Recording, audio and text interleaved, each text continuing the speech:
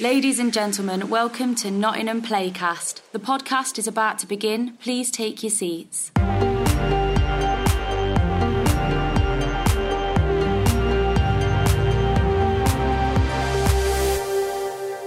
Hello and welcome to the Amplify podcast. I'm Craig Gilbert, Amplify producer at Nottingham Playhouse. I'm once again holed up in my makeshift bedroom studio, having a series of interesting conversations with exciting theatre folk. Thanks for listening, and I hope you enjoy the show. Hello and welcome to the Amplify podcast. I'm Craig Gilbert, and today I'm joined by the marvellous Rachel Bagshaw. How are you doing, Rachel?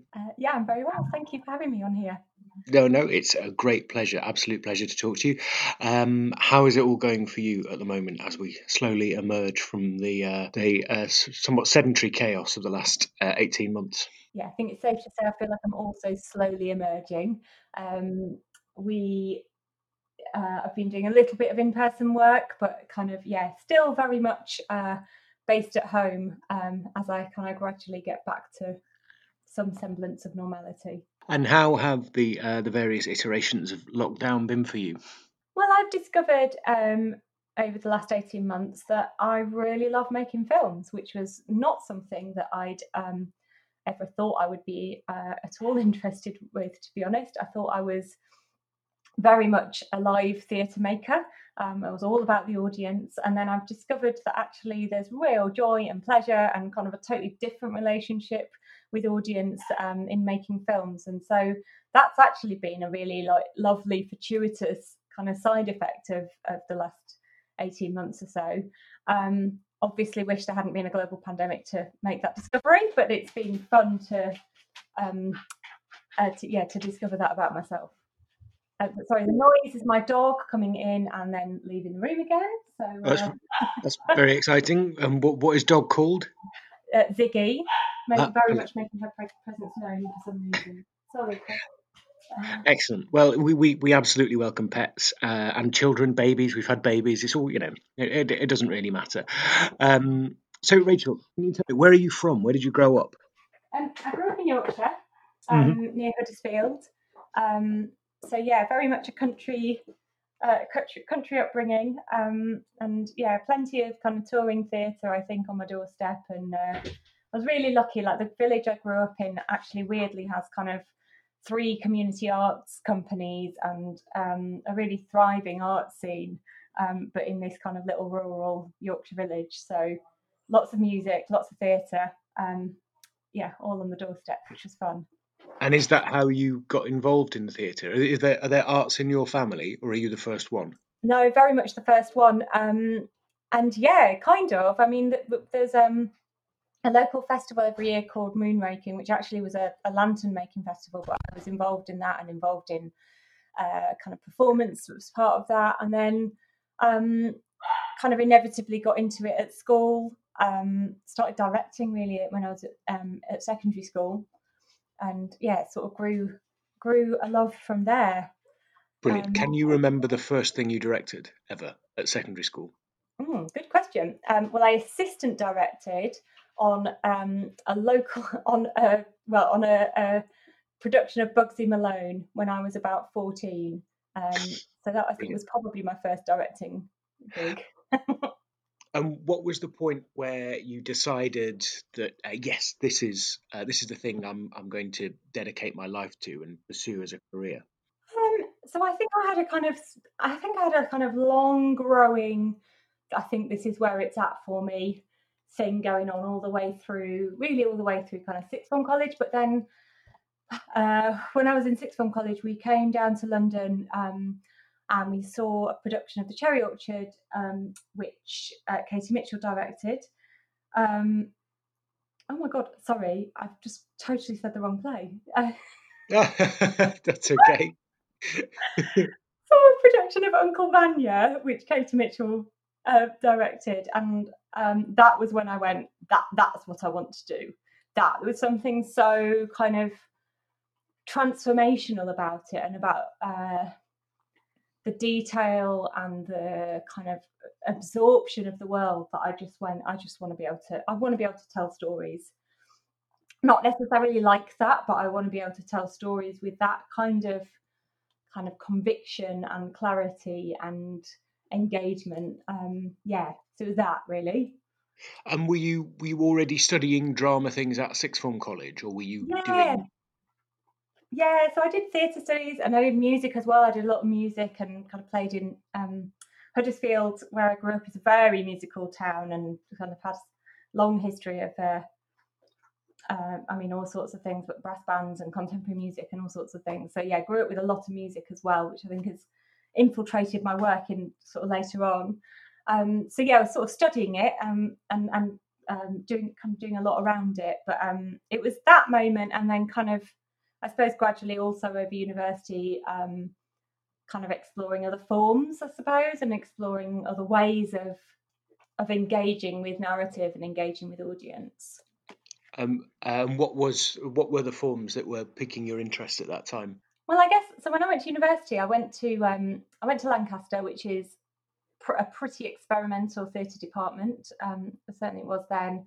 So it was sort of the first time I saw companies like Forced Entertainment or Imitating the Dog, kind of work that just really pushed the boundaries of form and kind of exposed me to stuff that I just hadn't really seen before. And so then again, there's sort of like, I suppose, questions that have kind of continually cropped up for me about how we engage with an audience. I think my kind of interest in audience has always been rooted in the community works that I grew up with and in. But then the kind of work that I saw and made when I was at university started engaging with an audience in a very different way, often a very provocative way.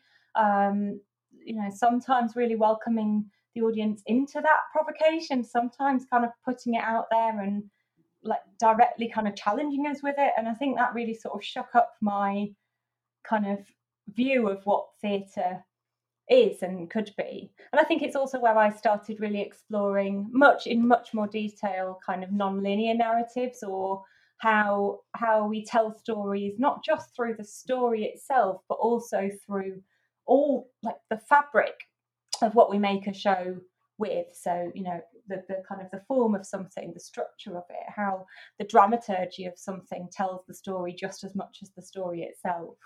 This is a question I ask to everyone who comes on the podcast. Obviously, we've all been at home now for the majority of the last 18 months, and we haven't had much opportunity to go and see work. Obviously, there's been work online, but it's not quite the same. And a lot of people who listen to this podcast are emerging artists who have not really had the opportunity to make much. But were there any things that were like resources or books that were particularly important to you around this time that you think it would be useful for emerging artists to have a glance at? Do you mean as a student or in this last 18 months or so? Sorry, I meant as a student in like the formative stage of your career. Yeah, so I actually don't think this was out when I was a student, but Tim Etchell's book Certain Fragments has actually been a really kind of inspirational piece of writing for me. And then also for me too, actually, I love that book, and I love there's the bit in that book where he's talking about story, but through how he tells stories to his children. I think that's a really intricate exploration of narrative in a way that seems really simple, but it's also really touching. Like, really stayed with me, that bit of that book. Yeah, and there's so many kind of, I suppose I think it chimes for me about how Tim makes work, which is this kind of extraordinarily like detailed and complex and often very technical and kind of cerebral approach. And then also, as you say, this kind of extraordinarily like human and touching and kind of sensory experience, and how those two interplay. So yeah, I think as a piece of writing and as a sort of methodology, it's really inspiring. And then I think another book actually, which was kind of to hand a lot, was a book called On Directing, which is now looking for it on my bookshelves, but was just a collection of interviews with directors. And again, kind of quite wide ranging. I mean, Katie Mitchell was in there, but also some more experimental artists. And I think there was something for me going, oh, I could do this in those interviews, kind of hearing things in there that I identified with, or I kind of felt like, oh, that's something I could do myself. And what were you making while you were at university? What were you exploring? I mean, I sort of slightly cringe when I think about some of the work that I did at university. I'm sure, like lots of us. Yeah, Um, absolutely. but I mean, kind of the inevitable, making quite a lot of work, which was around kind of identity and sense of self and culture. I think the thing I suppose to say was that I became disabled just before I went to university. So at the age of 19, I had a running accident. I tripped and fell, and that developed into a chronic pain condition. So I started my degree kind of with a bit of a limp, and I finished my degree as a wheelchair user. Um, Mm. and so, whilst on the one hand, I'm kind of, painting this rosy picture of me discovering directing and thinking, yeah, this is the life for me. This is all, what it's all about. Some of that was also then born out of necessity, that I found myself wanting to make, quite physical work and work that was based in a lot of movement, and not being able to do that myself. And so increasingly over that 3 years, I found myself moving into more directing roles, like I say, in part out of necessity. And so that definitely kind of shaped and sort of shifted the ways in which I made work over that time. When you come to leave university, what are the steps you take to start being a professional artist? What's the pathway? I was really lucky to get a place on a directing postgrad course at a drama school. But actually, what I had to do the year after university was go home back to my parents for a year. Mm. Um, I was pretty ill, couldn't walk, and had to sort of spend a year trying to improve my health. And again, kind of looking back on that period, that was a hugely formative year in terms of what that how that shaped my approach to work later on. But at the time, obviously, it just felt like I was treading water, not even treading water. I couldn't even do that. So I was just sort of waiting this year out until I could go and do the course I wanted to do. And then I went to drama school. I did a much more kind of traditional, like more kind of text-based course in directing. I think I sort of felt like that I needed that kind of backbone to the work, so that I had this kind of rigor and approach to text, which was actually hugely useful. And it's kind of, again, like it feels like that's where my career has then developed, is this sort of intersection between kind of more formal practice and also more exploration, like more experimental, and also kind of where that meets with me as a disabled artist. So in a Mm. way, that like all of those bits and pieces then kind of slotted together to sort of push me out at the end of my postgrad year and into the industry. And where did you do your postgrad? At Mount View. And was that I mean, obviously, I'm sure it was informative, but was it a good time? Did you enjoy yourself there? I did, yeah. I mean, it's a kind of interesting one, because there's a bit of me that looks back and goes, kind of, oh, if I had that money again, if I had that funding again, could I have done something else? Like, could I have made a couple of shows with it, or instead of the training? But in a way, what the training gave me was space to make mistakes. It gave me space to learn. It gave me space to kind of put into practice ideas that I had, but hadn't yet actually found space to try them out. So without having done that, I might not have felt like I could do a show. So it definitely was a really useful year to kind of grow, and I mean, also made lifelong friends and kind of partnerships and collaborations that are still going now. And then when you emerge from the postgrad, are you pursuing the traditional route of assisting and trying to make your own stuff at the same time, or what was happening immediately after that period at Mount View? So yeah, I kind of left, I think, because my year at Mount View had been fairly well supported in terms of kind of access and the support that was given to me as a disabled person.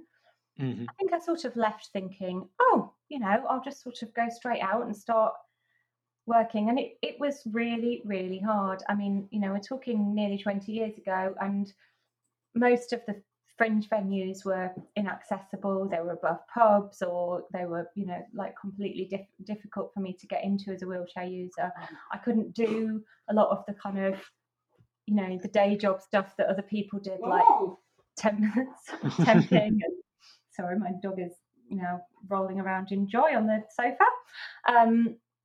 So I couldn't do a lot of the kind of like temping or bar work, those things that my peers were doing to kind of earn a bit of cash to be able to make some work on the fringe. And so actually what I ended up doing was getting a kind of proper job in a theatre. So I worked as a marketing assistant at Sadler's Wells, and again, like hugely kind of informed kind of where my work went and what I suppose my understanding of audience, my kind of understanding also of kind of commercial success, what works, what doesn't work, what sells. It was amazing having done a lot of dance as a kind of child and teenager, and then not having had much to do with the dance world. It was incredible just to be sort of absorbed in all of that and to see so much amazing work. So whilst there's a bit of me that was like, oh God, this is not the kind of career path that I thought I was going to do, is sort of taking a job within a theatre that wasn't directing. It was so useful. Did you ever think during that period that you wouldn't make it back to directing? Yeah, definitely. I mean, I think the reality is that it was a really full-on job. Like probably lots of us know, that working within a busy, thriving organised theatre organisation is like non-stop. It was long hours. It was endless press nights, all sorts of things. But I kind of thought, am I ever going to have time to get back to it? And also, it started feeling further and further away. And then I was lucky that I kind of landed a couple of things. I got an assisting job that landed, and then that coincided with me being offered some part-time marketing work in an organisation, which sort of enabled me to move out of the full-time job. So slowly but surely, kind of things started just moving and landing in the right places. And then I spent, probably the best part of about 4 years working, firstly as a freelancer, and then employed by Grey Eye. Mm-hmm. And so again, I kind of worked with them in lots of different ways. Actually, I actually did some freelance marketing to start off with, and then I did some assisting, and then latterly I was the training and learning manager and ran all the participation work, and was also really lucky that alongside that I was able to direct some shows for them. So again, it's sort of the space that offered meant that I kind of was able to move out of the more administrative or even kind of project management roles and further back into creative work. And is it around that period that Access to Acting is born as well, or does that come a bit later? That was actually a little bit later. So that was some work that started during that time. So Access to Acting is a programme of work that I've developed and been working on with RADA. But actually that's sort of in the last few years. We did start working in partnership when I was at Grey Eye with a number of drama schools, and that again sort of started firming up my interest and passion for access within training organisations. So it's something that I've kind of developed a huge amount of work around over sort of the last 10 years or so. And I think in a way up to that point, I think there was a bit of me that felt like that I was a director first, and the sort of disabled bit came second, or maybe didn't even feature at all. And actually the time that I spent at Grey Eye really enabled me to kind of, I suppose, politically identify as a disabled person, and to find my way with what that meant for me and as an artist, but also what that meant I could offer, I suppose, to the sector. So it was a useful learning time for me in lots of different ways. And can you just unpick a little bit of what it did and does mean for you as an artist? So I guess what it means for me is is about sense of identity, and how my identity as a disabled person kind of finds its way into all aspects of my work. So in some ways that's been about the stories that I've told or I'm telling. Sometimes that's about the ways in which I engage with an audience. So I might be thinking about creative access. I might be thinking about how I want to reach a wider kind of variety of audience. But it also always informs the ways in which I make work. And so my own access requirements have a really kind of quite big impact on my directing practice, and how I work in the rehearsal room is really quite informed by what my own body needs, essentially. And I think also, like I sort of started saying about training, I think as I started realising how few disabled people had, for example, trained at drama school,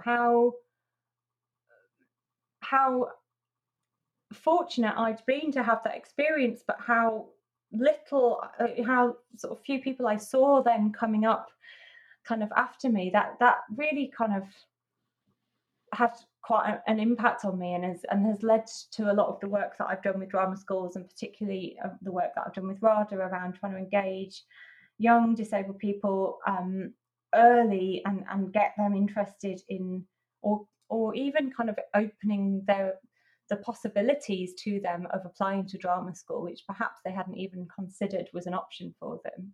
And so, can you talk then a little bit about the process that you touched on briefly just then? What does the first week in your rehearsal room tend to look like? Well, I guess to say that, so I suppose my practice or my process is always really informed by the piece of work that I'm working on. It tends to be really guided actually by the material itself. And so whilst I have a sort of big toolbox of bits and pieces, or frameworks, or kind of ways of working, I'll really kind of pick and choose what I take into a process. I never do any table work. I never sit around a table really at all. And again, some of that has been really impacted and informed by my need to work in a much more kind of flexible way. The big shift there practically is that I work from a beanbag. So I have a massive, giant rehearsal room beanbag, and I lie on that beanbag, and I might sleep on that beanbag in breaks, and I might sit up on the beanbag.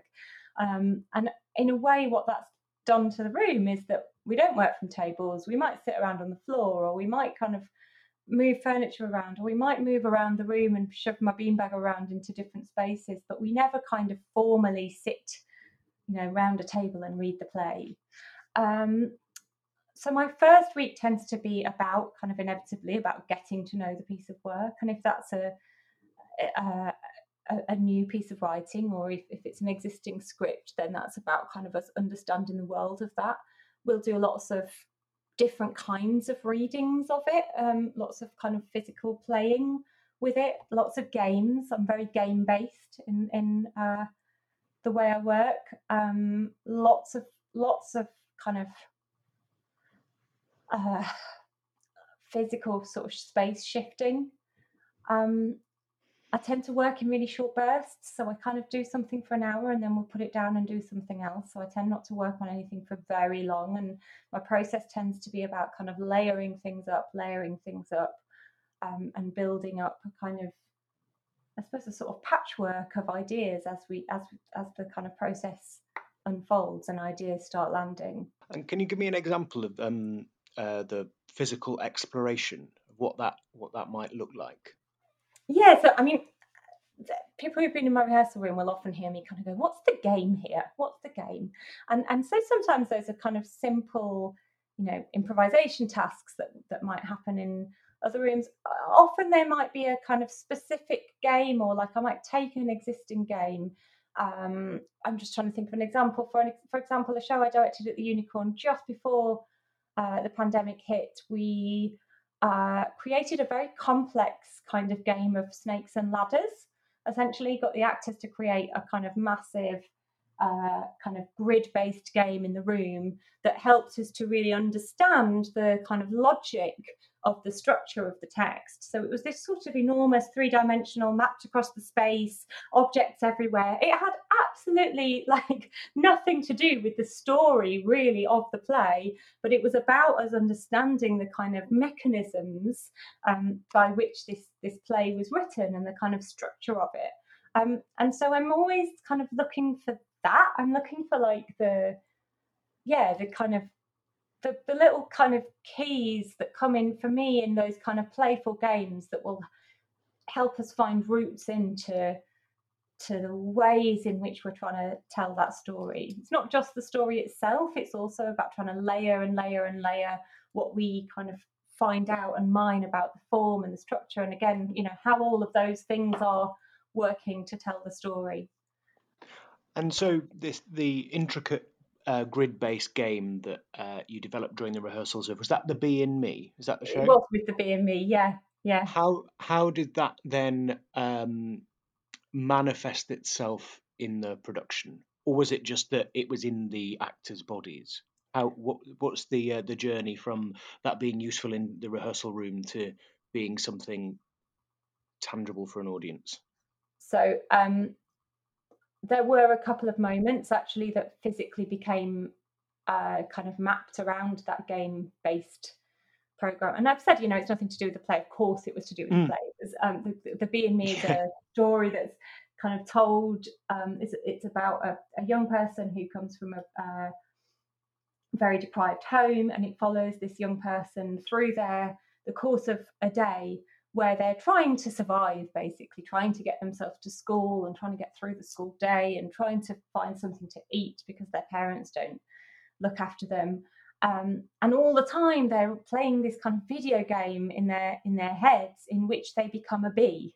And the story is then told by 3 performers, none of whom are playing the character really, apart from 1 or 2 moments. So it's very intricate. There's a lot going on. And the game kind of helped us to really unlock the ways in which all of those kind of different strands that the play was using to tell this story fitted together. Like I said, it did kind of unlock a couple of actual practical kind of staging moments, but also it was about kind of getting the kind of push-pull of that game, the kind of snakes and ladders. You go up a level and then something doesn't work and you have to go back again, and the sort of repetition in that. And that landed in the performers' bodies in such a kind of extraordinary way that was something that we were then able to really build on. And the movement director, Annie, was really able to kind of learn so much. I think we both learned so much about which of the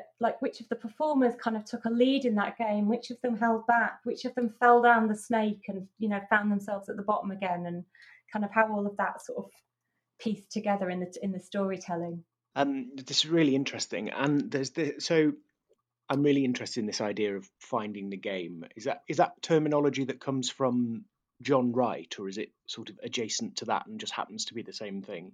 Yeah, I think it is. I mean, definitely John Wright talks about it as well. I think I definitely know I've had conversations with Marianne Elliott, which is kind of similar thing. I'm really, for me, this what we do is all about play, and I think my approach to work is about, I suppose, is about kind of how do we feel it first and think about it later. And I guess I want to find that in the performers and in the performers' worlds and in the performers' bodies. So for me, increasingly, kind of us getting into that and getting into the physical worlds of it and then getting into the physical games of it is where I can really start getting the audience's, kind of bodies into it and their minds thinking about it later, or their brains rather, responding to it later. Yeah, absolutely. And what I'm keen to know is, had you had the idea for just going back to the game in the Bee in Me rehearsals for a moment, had you planned that game before rehearsals began, or did you discover it together with the people in the room? So that one was definitely one I discovered in the process, but not in the room. So sometimes I'll have kind of ideas for, loosely we'll call them games, prior to rehearsal, and then sometimes something will form and I'll go, well, this is something we need to kind of dig into and find and really mine it for the kind of, again, the game, the system, the task that's going to unlock that for us. It kind of tends to be a bit of a sort of, I was going to say a hodgepodge, which I think is probably accurate about my process. Yeah, there's a bit of it. There's a big load of it that's planned, and then there's a load of it that sort of is there ripe for discovering in the room. And then there's a whole load of stuff that sort of sits somewhere in between those two things. I think, I actually can't remember with that game, but there's plenty of 4 a.m. thoughts for me about when something's kind of, simmered from the day, and I kind of, suddenly the light bulb goes off and I go, oh, it's that. We need to just try and really, investigate this idea, this rhythm, this feeling in this particular moment, and see where that takes us. Do you have sort of a set of tools already in your head and in your locker, in your toolbox, I suppose, that will do certain things? So, for example, I'm going to play this game that's really good at getting 3 people talking at once. Sorry, I'm being very basic, but just so I can feel my way through it. So I know that there's that version of that game. So we'll start with that. And then perhaps in the room, we'll extrapolate from that and make our own version of it. Is that how it works? Or yes. Are you... Yeah, great. Absolutely. Often I'll start with something that's existing. I mean, in a way, this kind of massive, weird version of Snakes and Ladders was kind of taking a formula that we already knew. It was a sort of, a board game or a kind of video platform game that was kind of present in the script as well. But it was extrapolating that idea, but then getting the actors to create something. I do a lot of getting the whole team. So again, I work a lot with all of us in the room, as many of the creative team as I'm able to have in the room, and as many of the actors as I'm able to have in the room all the time. I find that way, even if people are kind of, for example, actors are not in a scene, but they play the game with us, and that suddenly unlocks something for them about their scene that they hadn't realised. And so again, I try, and as much as possible, that layering involves everybody. The sound designer plays the Snakes and Ladders game for us, because actually they then discover something about rhythm or about pace or about kind of dynamics in a particular moment that they hadn't experienced before. So that for me is a really huge part of it, as well, is lots of adapting, lots of bastardizing, lots of kind of going, it's a bit of this and maybe a bit of the other, and what happens if I put those together and kind of land that with that bit of text, and kind of mixing things up. I'd be really interested to know, how has your process developed over time? Because it sounds like amazing and a brilliantly creative environment and very sophisticated. But were you doing this kind of thing when you first started making your first pieces of work with Grey Eye, for example? Or has this process sort of become more intricate and developed over the practice of many years? Absolutely the latter. I mean, it's very much kind of developed over the whole of my directing career, I would say. I was lucky, after I'd been at Grey Eye, to spend the best part of a year at the Young Vic, so I kind of again was able to assist a variety of directors, but also kind of just to sort of sit in on a lot of workshops and really absorb a lot of different directors' ways of working. And I think all of that has kind of put me in a position where I've been, the more confidence I've got and the more work of my own I've directed over the last 10 years or so, the more I've been able to play with all of those ideas. I think, probably when I was in my kind of, post drama school days, and even up to sort of being at Mountview, at Grey Eye, I think I still thought there was like a system, there was a right way of doing things, and there was a sort of a handbook, and you followed the handbook. And I think increasingly, the more work I explored that also didn't fit neatly into that, or didn't follow, a pattern where all the events or units landed in the same way, or that actually your intentions were played to the audience, and what did that do to the quality of the work that needed to happen. I think all of that started unlocking things for me that went, oh, I see, no, I can do this my own way. I can find my own paths with all of this. But that took time and confidence, I would say. And I'd love to know. I ask most people this question: is there a moment you can point to in your career where you thought, yes, I am this now. This is what I do.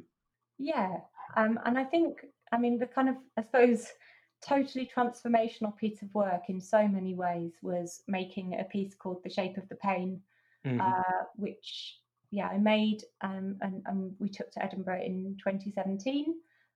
It was an autobiographical piece about living with chronic pain, and I co-created it with writer Chris Thorpe, with an amazing team of artists and brilliant performer Hannah McPake. But also the process by which we made that was the kind of the first time where I really embraced what my access requirements were, because I had to, because I couldn't make a piece about pain and deny the pain in the room. I had to allow space for me to feel pain and to lie on the beanbag in the middle of the room in whatever state I was in, and for the team to be a part of that.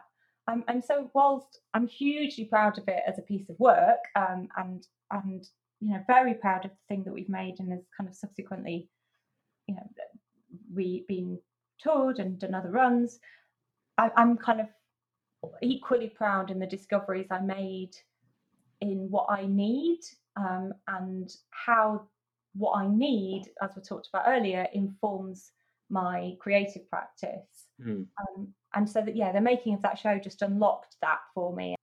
I found myself in a kind of much more like open and accepting place, having made The Shape of the Pain, whereas before, because I was trying to deny so much of what was going on for me in terms of access, it was hindering my work, it was holding me back. And actually, just by really accepting that, by really embracing it, by really having it just present in the room, it's done so much for my work. It's been totally transformational. And the last few years, I think, have been some of my most exciting times creatively.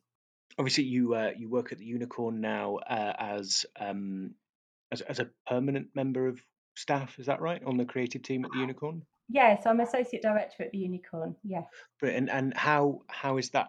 How is that? What's that like? Well, so again, kind of going back to where I started off, I suppose, that my kind of roots in terms of community and in terms of work that really speaks to an audience, or kind of engages with an audience. There's nothing like a Unicorn audience for that. I had this sort of sneaky, don't tell anybody this, but sort of this realization partway through last year that I wasn't actually that bothered about not seeing theatre. I didn't miss it that much, but I really missed seeing stuff with a Unicorn audience. There's sort of nothing like being in that theatre with, I don't know, a bunch of 10-year-olds who have never been to the theatre before, and then kind of being with them on that journey is just extraordinary. And we've been really kind of fortunate as an organisation to keep making work through the last 18 months. So again, kind of quite a bit of the film work I've made in that time has been for the Unicorn, and again, the sort of joy of being able to continue to put work out and make work for our young audiences has been extraordinary to be able to do that. Brilliant. Well, it's been an absolute pleasure to talk to you, Rachel. I just have one more question before we finish off today, if that's okay. Yeah. Can you tell us about the last work of art that absolutely blew your mind? And I'm art in the most general sense, so theatre, film, visual art, music, anything you like. Yeah, I can actually, which is I saw Hoffe Schecter's film Political Mother last weekend, which Battersea Arts Centre put out as a stream. I saw it's a piece of work I saw at the theatre about 10 years ago, and this is a kind of new reimagining of it, made as a film, in Battersea Arts Centre building, and it was extraordinary. Just so kind of physically powerful and like energized and full of rage and full of hope and full of heart, and made me want to move and dance and made me want to watch them live. Yeah, just totally blew me away. So I have no idea what's happening to that, whether it's going to come back out as another film, but if it does, please watch it, people. It's incredible. Brilliant. Well, Rachel, thanks so much for taking the time to talk to us today. It's been an absolute pleasure. Thank you so much. Thank you for listening to this specially recorded episode of the Nottingham Playhouse Playcast Amplify podcast series. To find out more about the Amplify programme or the rest of our work, visit nottinghamplayhouse.co.uk. And don't forget to subscribe to the podcast for all the latest episodes as they're released.